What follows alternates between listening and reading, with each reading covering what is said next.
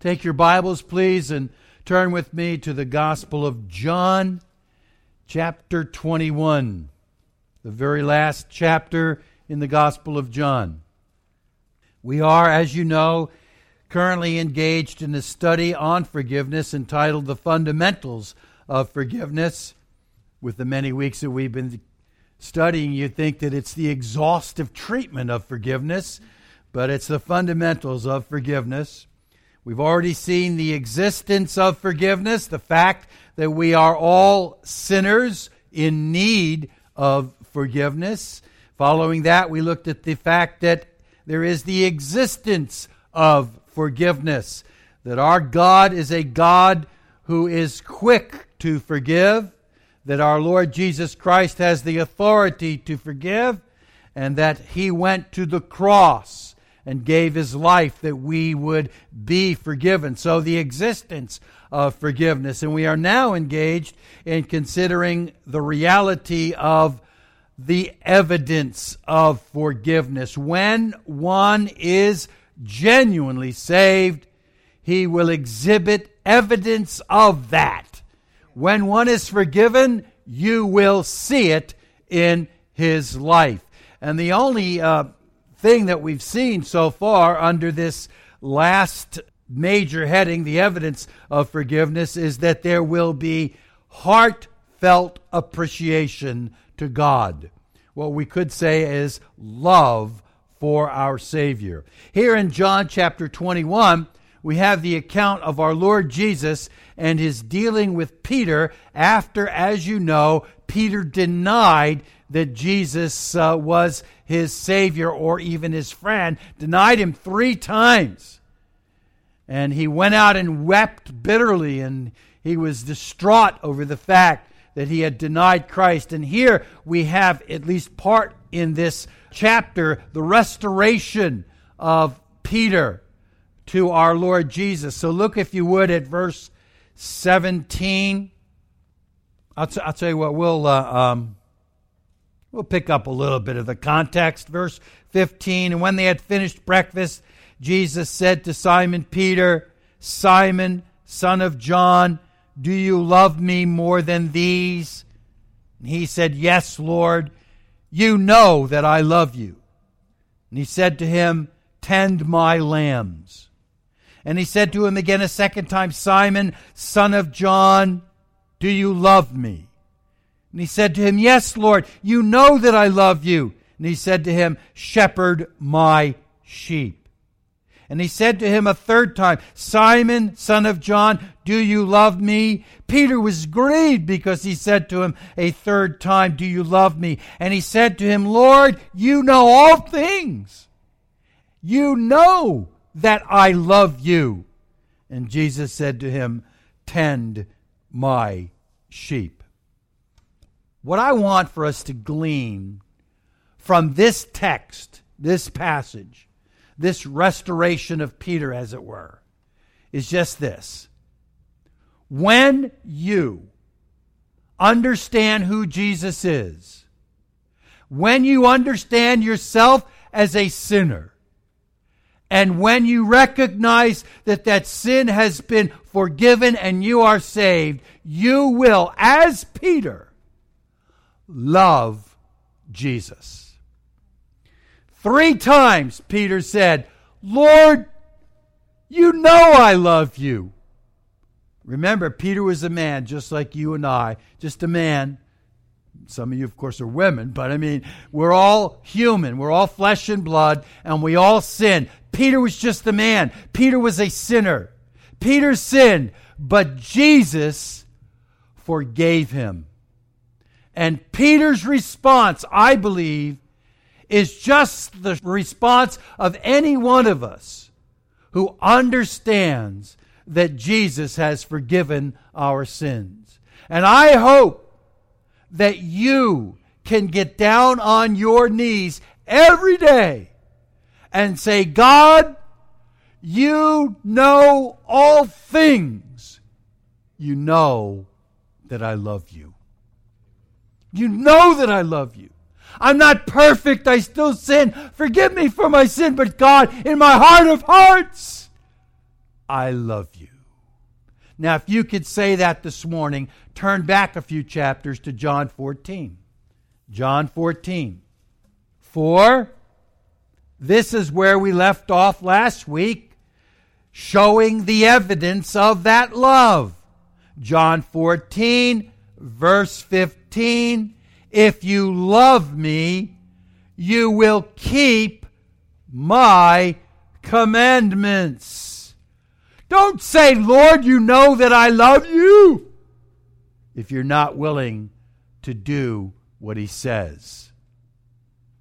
If you love me, you will keep my commandments. As we saw last Lord's Day, this means you will continually be keeping his commandments. And remember, Jesus is God. He gave the commandments, and we are to keep them. There's nothing legalistic about that. It's love for the one who saved you.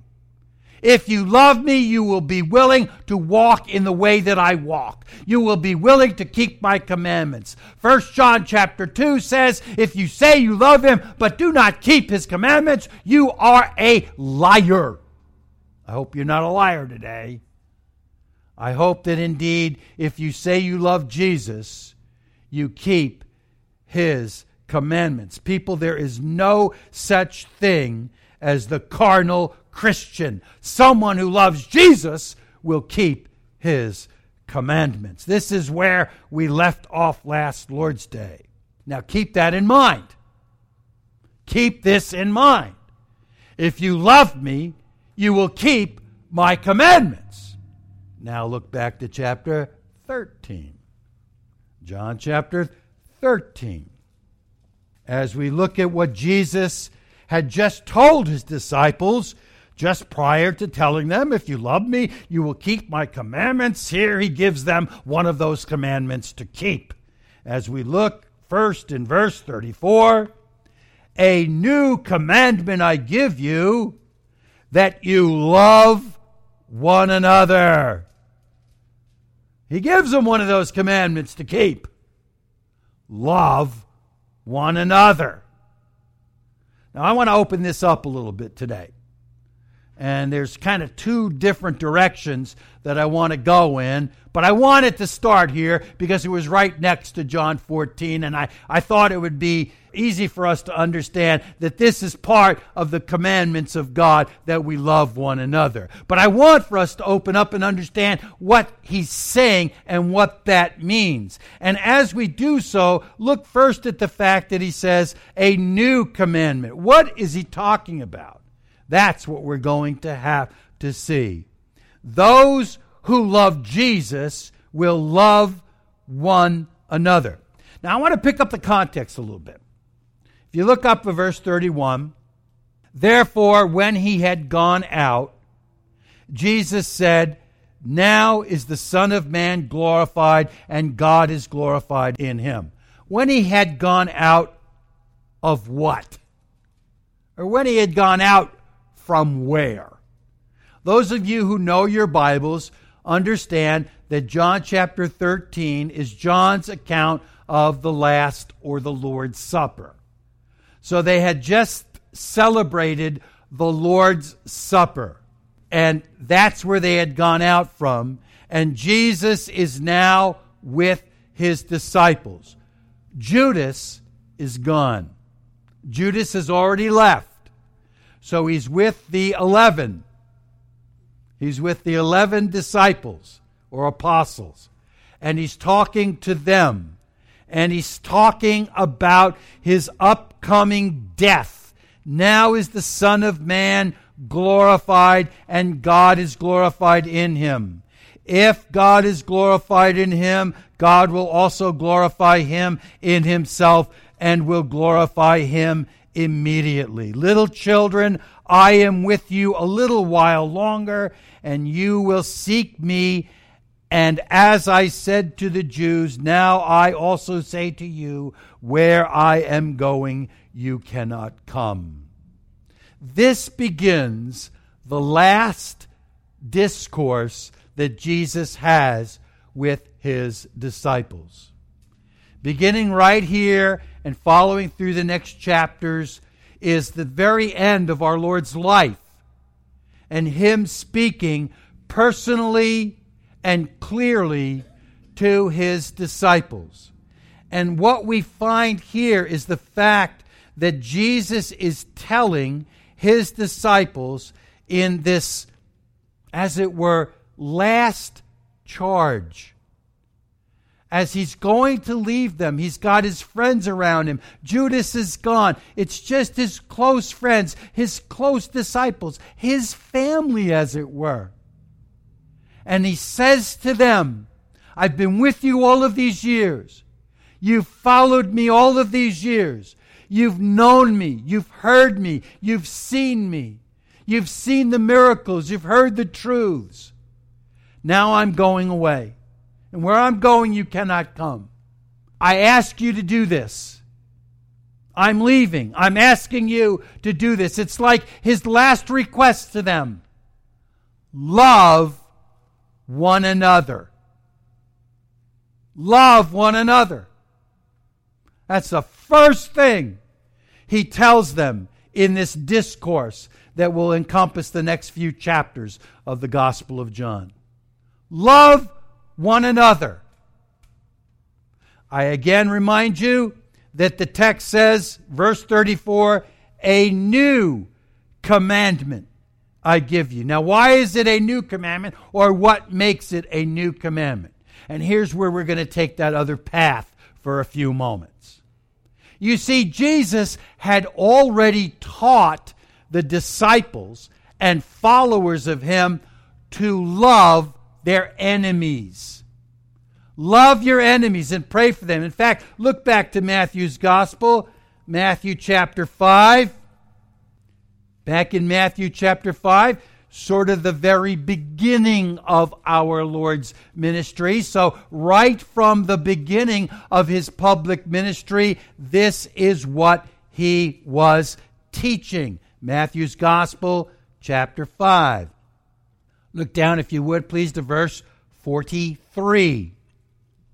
You have heard that it was said, you shall love your neighbor and hate your enemy. But I say to you, love your enemies and pray for those who persecute you, so that you may be the sons, or you may be sons of your Father who is in heaven. For He causes His sun to rise on the evil and the good, and sends rain on the righteous and the unrighteous. For if you love those who love you, what reward do you have? Do not even the tax collectors do the same? If you greet only your brothers, what more are you doing than others? Do not even the Gentiles do the same? Therefore, you are to be perfect as your heavenly Father is perfect. And what He's saying and what He is teaching them here on what is commonly called the Sermon on the Mount is that you're to love your enemies. Who are your enemies? Your enemies. You are to love your neighbor. That's what the law teaches. Jesus expands that and says you are to love your enemies. You are to love the lost. You are to love those who hate you. You are to love those who are against you. And this hit home even as he was talking a few moments ago about when one asks you for your cloak, give it to him. Go an extra mile with him. The Romans. The Jews hated the Romans.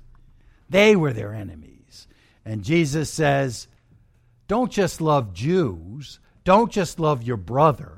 Love even your enemies. This was part of the commandments of God. And you remember Jesus even said later on, the greatest commandments, the two, he sums them up, the two great commandments. Love the Lord your God with all your heart, with all your soul, with all your mind, with all your being. Love God and love your neighbor as yourself. This is already the command of God, that we are to be those who love. People, this is basic and foundational, elementary Christianity. Christians are those who are to love. Christianity is, and you are to be, characterized by love. We're to be characterized as those who love. People will notice. More on that in a moment. But we are to be characterized as a people who love.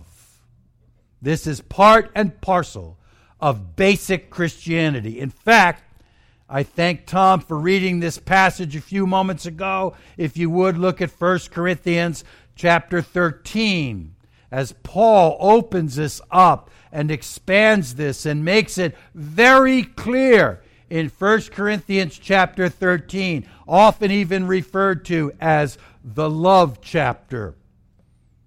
The heading in my Bible is the excellence of love. And here the Apostle Paul says that if I speak with the tongues of men and of angels, but do not have love, I have become a noisy gong or a clanging cymbal. If I have the gift of prophecy and know the mysteries of all knowledge, and if I have all faith so as to remove mountains, but do not have love, I am nothing. And if I give all my possessions to feed the poor, and if I surrender my body to be burned, but do not have love, it profits nothing. And then he goes on to say, love is patient, love is kind, and so on. The preeminence of love in the Christian. It is supposed to be, and it is to be, part and parcel of who we are. We are those who love. It doesn't matter how great your theology is. If you don't have love, you're the frozen chosen. I don't want any part of it. We're not supposed to be so theologically orthodox and don't display the love of Christianity. That's why I love the fact that our church is our family, and that we celebrate meals together as families do. And yes, that we even sing happy birthday when it's someone's birthday, because we're family. If we have orthodoxy but don't have love, it's profiting us nothing. We need both the truth and the love of Christ. If we have these things, notice that he says, even if I sell everything and give to the poor, you would think that that would be the definition of love. Man, he gave everything away to give it to the poor. No, it isn't. Because there's plenty of people that do that don't have the love of Christ. There's plenty of people that are nice and good, but they aren't saved. Talking a little bit about that this morning in our Sunday school hour. The fact of the matter is, only those who understand true love are those who have been saved by the greatest love, Christ. And when you have that, you have love for your fellow man, and even, as we read a few moments ago, for your enemies. Christians are to love. We are to be careful to have sound theology. We are to be careful to have biblical worship, but we have to have love.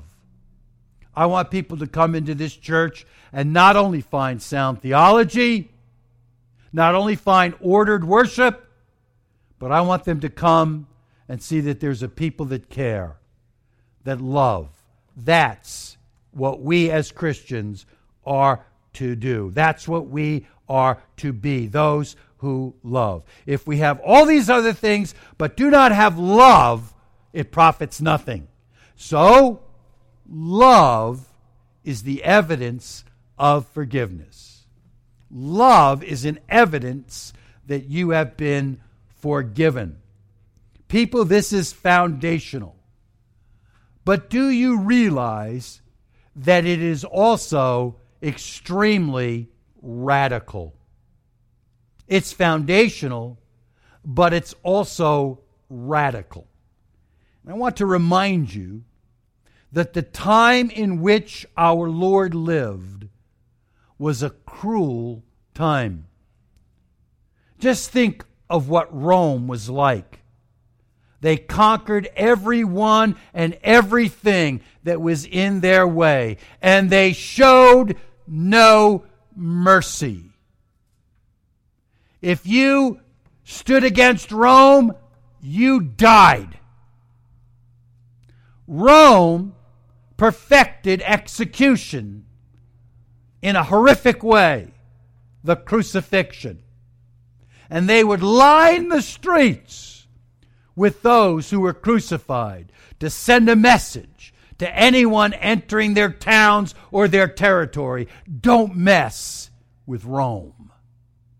They were cruel, they were cold, they were harsh. Think of the scourging that our Lord went through. He wasn't the only one. They were really good at it.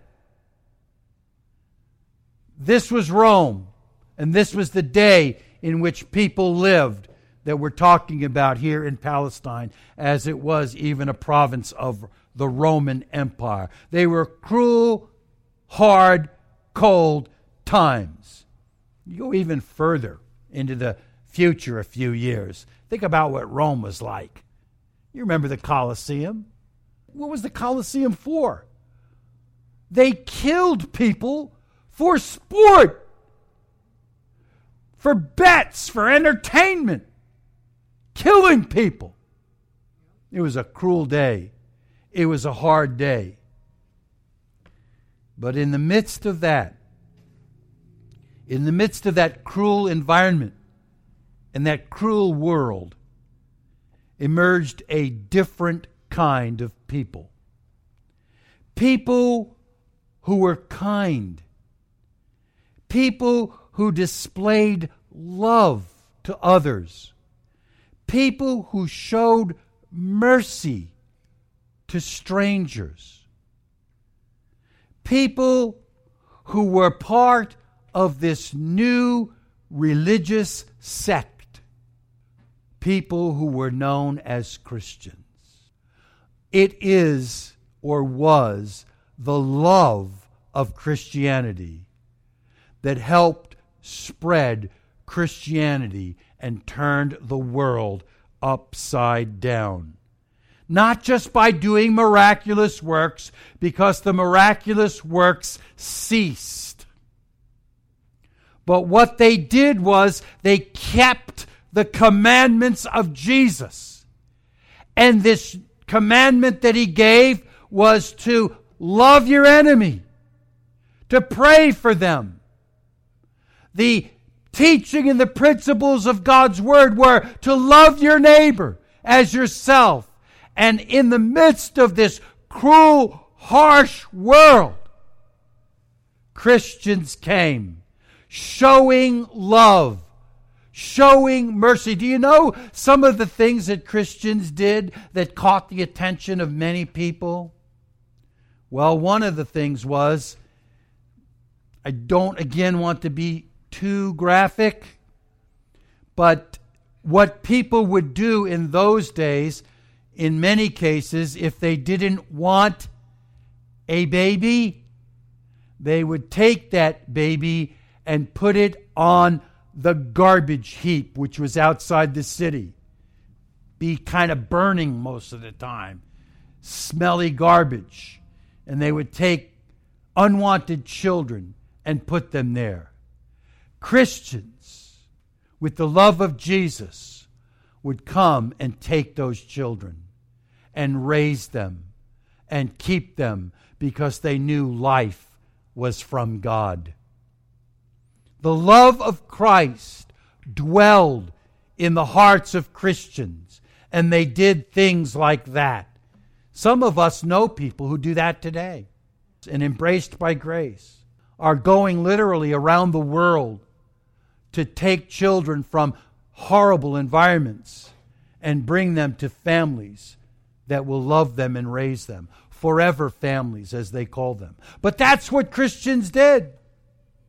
Christians did things, as remember last week or 2 weeks ago, we talked about leprosy.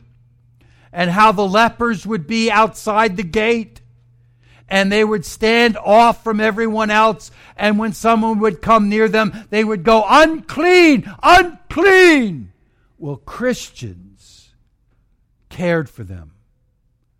Christians would go to them and feed them and bandage them and care for them.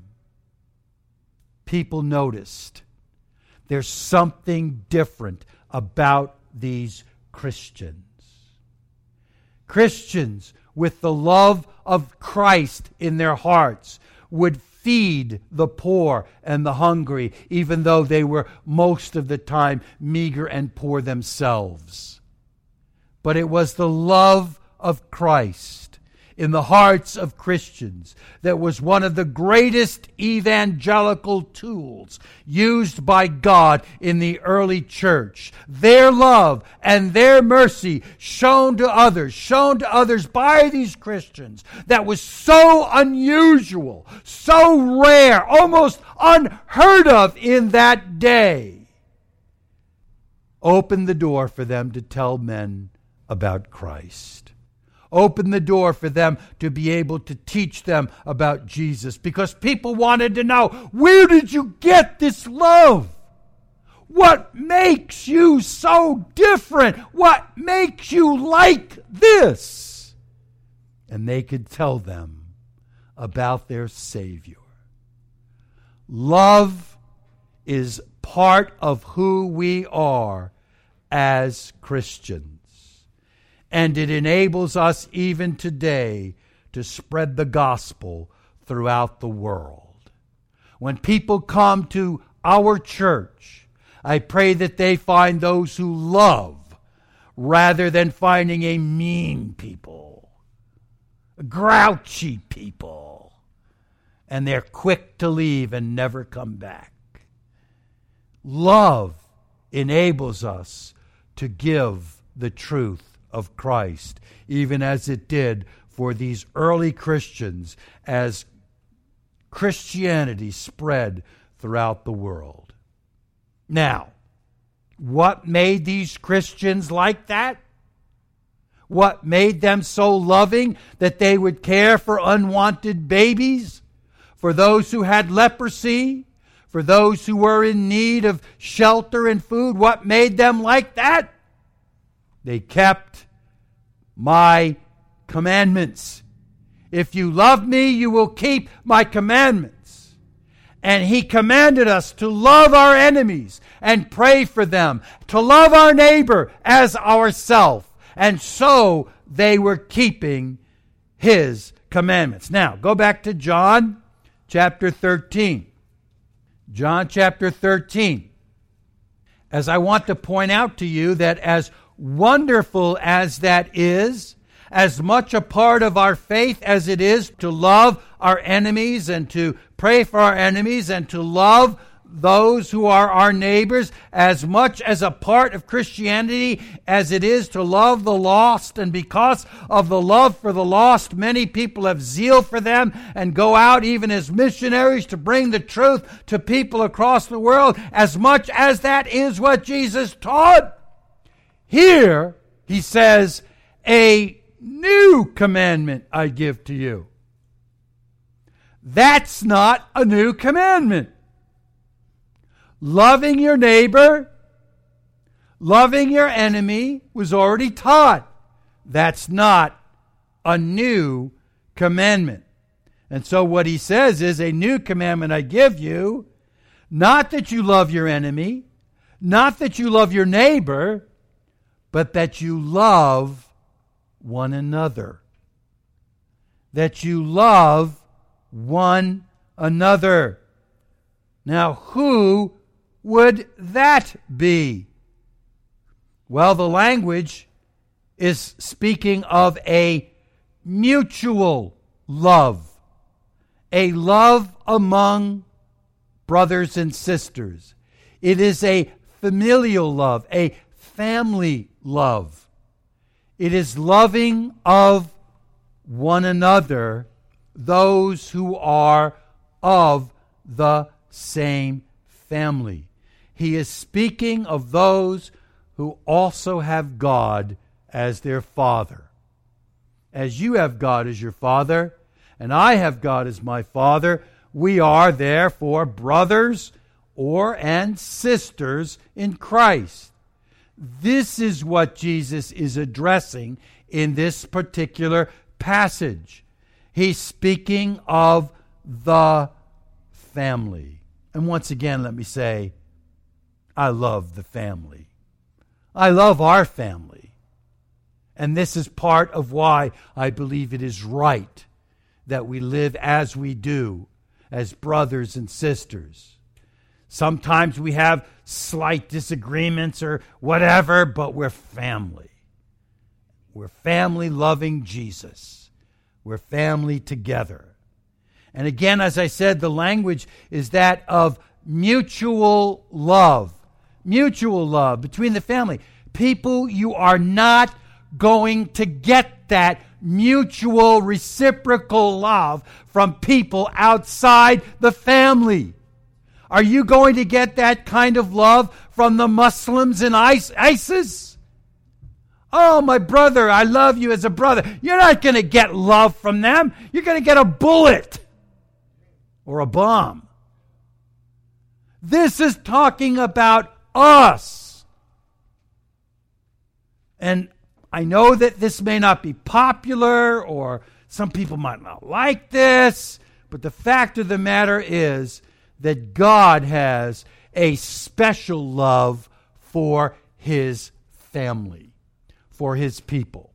Yes, He loves His creation, and He gives, as we saw in Matthew chapter 5, His Son and His reign even upon those who hate Him.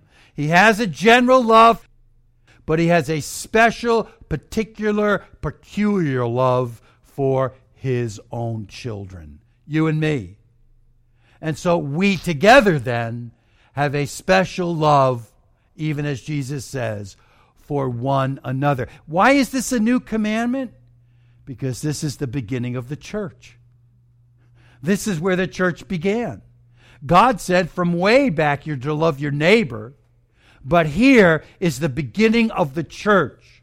And so the church are to be those who love one another. People in this church are to love one another. When we have friends and brethren who come from other churches, we show love to them in a different way, in a special way, in a familial way. We love them because they're our brothers and sisters in Christ. There is a special love for the brethren. That's the way it is. And Jesus here is speaking of that type of love. Look again, if you would, please, to 1 John today. 1 John, and we'll start looking at chapter 2. 1 John chapter 2. 1 John chapter 2, look down to verse 8. On the other hand, I am writing a new commandment to you, which is true in Him and in you, because the darkness is passing away and the true light is already shining. The one who says he is in the light and yet hates his brother is in the darkness until now. The one who loves his brother abides in the light, and there is no cause for stumbling in him. But the one who hates his brother is in the darkness and walks in the darkness and does not know where he is going because the darkness has blinded his eyes. He's speaking about the difference between being saved and lost. We know that the Apostle Paul wrote to the church in Colossae that when you are saved, you are transferred from the kingdom of darkness into the kingdom of light. And here John is using the same type of language, that if you are in the kingdom of light, remember, Jesus is the light. Jesus is the true light that has come into the world. He is the light, and the light is His word, His truth, the gospel. He is the light, and those who are saved have the light, Christ, and have the truth of Christ. His word is truth.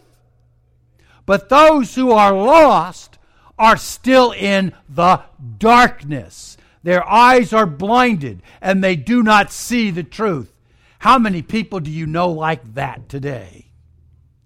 I am just astounded that so many people walk and live in utter ignorance as to what is happening all around the world and in our country. They are blinded from the truth, blinded from the light of Christ, blinded, and they think everything is okay. Even in churches today. Oh, things are great. The world is great. Everybody's great. You're great. People think that everything is good. And they're blinded to the sin and the wickedness that is rampant in our day and the wickedness of those who are even leading our own country. They are blinded by these things. They are in the darkness. And how many of them say, oh, but I go to church. I'm a good Christian. I love Jesus. If you love Jesus and hate your brother, you are blinded and you are in darkness. I heard, and I hear this from time to time, that some of you may actually be suffering, and I don't know how much suffering it is, but being ridiculed for your faith. You're told you're part of a cult because you attend this church. You're part of a cult because you go to a church that actually dares to preach the Bible. Their eyes are darkened. You and I share the love of Christ with one another. If you think that we are lost and we're a cult, you're in the darkness. All we are is a biblical church, as opposed to the pagan places that call themselves churches today. John says here in this passage that this is evidence that you are in the light, that you love the brethren. The one, verse 9, who says he is in the light, yet hates his brother, is in the darkness. In other words, he's lost. He's lost. If you would now, look down to verse 10. The one who loves his brother abides in the light, and there is no cause for stumbling in him. Why would he say there's no cause for stumbling? Because when the light is on, you can see where you're going. When you have the light of Christ in you, you see clearly. And part of that is seeing truth and error. You have come to the light. I've seen the light. I once was blind, but now I see. That's what happens when you're really saved. And part of that involves loving the brethren. Look over to chapter 3 really quickly. Chapter 3 and verse 23. This is his commandment, that we believe in the name of his Son, Jesus Christ, and love one another just as he commanded us. Almost the same language is what Jesus used. He commanded us that we would love one another. This is what Christians do. We have that familial, that mutual love for one another. Look over to chapter 4, the passage that I read to you just a little while ago, just across the page. Beloved, verse 7, let us love one another, for love is from God, and everyone who loves is born of God and knows God. The one who does not love does not know God, for God is love. By this the love of God was manifested in us, that God has sent his Son, his only begotten Son, into the world so that we might live through him. In this is love, not that we loved God, but that he loved us and sent his Son to be the propitiation for our sins. Beloved, if God so loved us, we also ought to love one another. No one has seen God at any time. If we love one another, God abides in us, and his love is perfected in us. What's the opposite of that? If you do not love, his love is not perfected in you. If you do not love, his propitiation is not for you. The propitiation is his turning away of the wrath of God from you through his Son, Jesus, and his shed blood. So what he is saying is, what we're looking at in this whole series, that the evidence that you are genuinely forgiven is that you will love your enemy, you will love your neighbor, and you will love one another. As we learned from our text in John 13, I ask you to turn back there. The next part is that you love one another even as I have loved you, that you also love one another. That's John 13 again, in verse 34. Even as I have loved you, that you love one another. The first thing I would say about that is, that's not easy to do. It's hard to do because God is perfect. Jesus' love is perfect. His love has no jealousy and no hypocrisy, no backbiting. His love is perfect. Is yours? He says, love one another as I have loved you. No hypocrisy, no jealousy. How many times have I seen that in churches? I love Jesus. And then behind the backs of their people in the church, blah, blah, blah, blah, blah, blah, blah, blah, blah, blah, blah, blah. Did you hear what she did? Did you hear what Sister So-and-so did? Blah, blah, blah, blah. Did you hear what he did? Blah, blah, blah, blah. Did you hear this? Did you hear that? There are factions and divisions and nonsense. That's not as Christ loved you. Christ loved you perfectly. We are to love one another as brothers and sisters as Jesus loved us. So let me ask you, Christ's perfect love for you, Jesus' perfect love for you, will it ever fail? Will it ever stop? Will it ever fade? Will it ever diminish? And I hear you going, no, definitely not, right? That's why the language in this text makes such sense, because again, in the Greek, it reads more like one. When it says you love one another, it is more accurately translated, you will be loving one another. You will continually be loving one another. As Christ's love was perfect, and as Christ's love never ceases, never stops, never fades, so too your love will continue to be loving your brother as yourself, loving one another continually. It will become a pattern of life for those who have been forgiven. You will continually love one another. Now, what does all of this lead to? Verse 35. By this, by what? The fact that you love one another.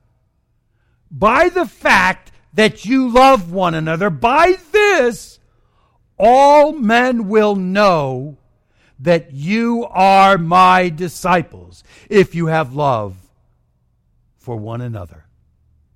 This is how men will see the difference in you, in our church.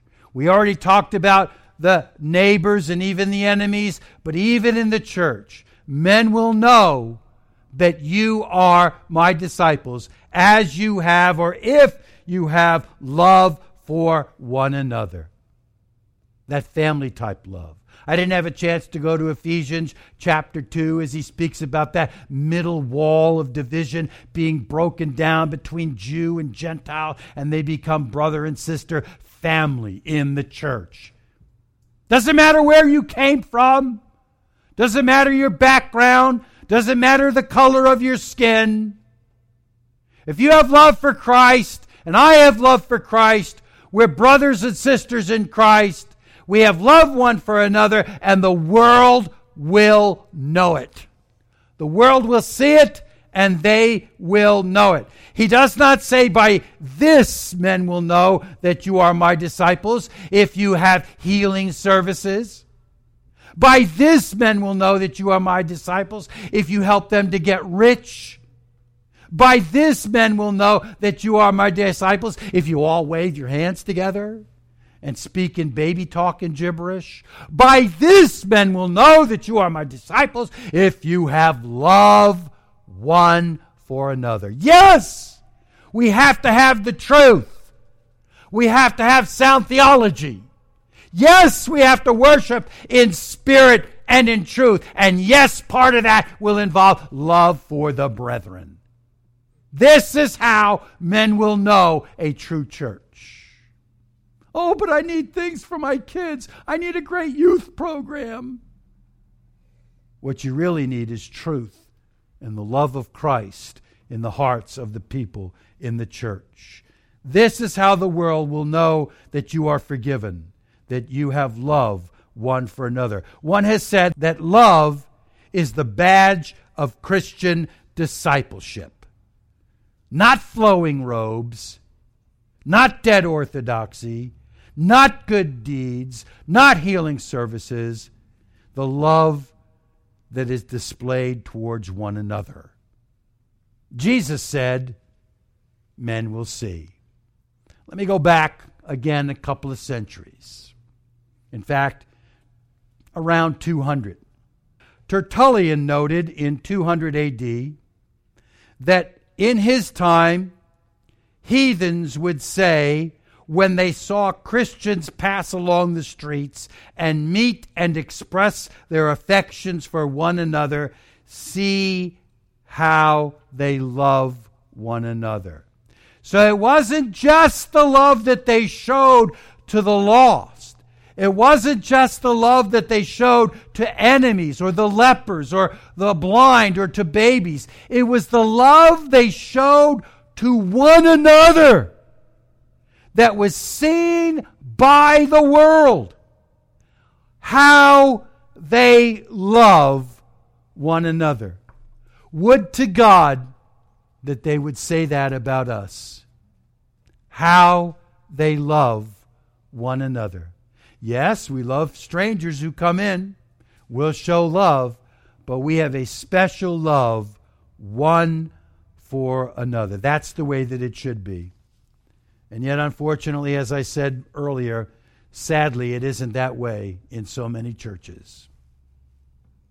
Sadly, people get bent out of shape in their factions and divisions, even in places that are supposed to be churches, places that are supposed to have the love of Christ. Some churches have the meanest, orneriest, grouchiest people that you'll ever find. Men are supposed to be brothers at one another's throats. When I first moved here to this area, the church that I was then pastoring had one deacon and one head of the finance committee. And I think it may have been before I actually preached my first Sunday there, I found these men in the sanctuary about to physically start punching each other. Physically. And I had to actually separate them and keep them from fighting. Oh, the love they have one for another.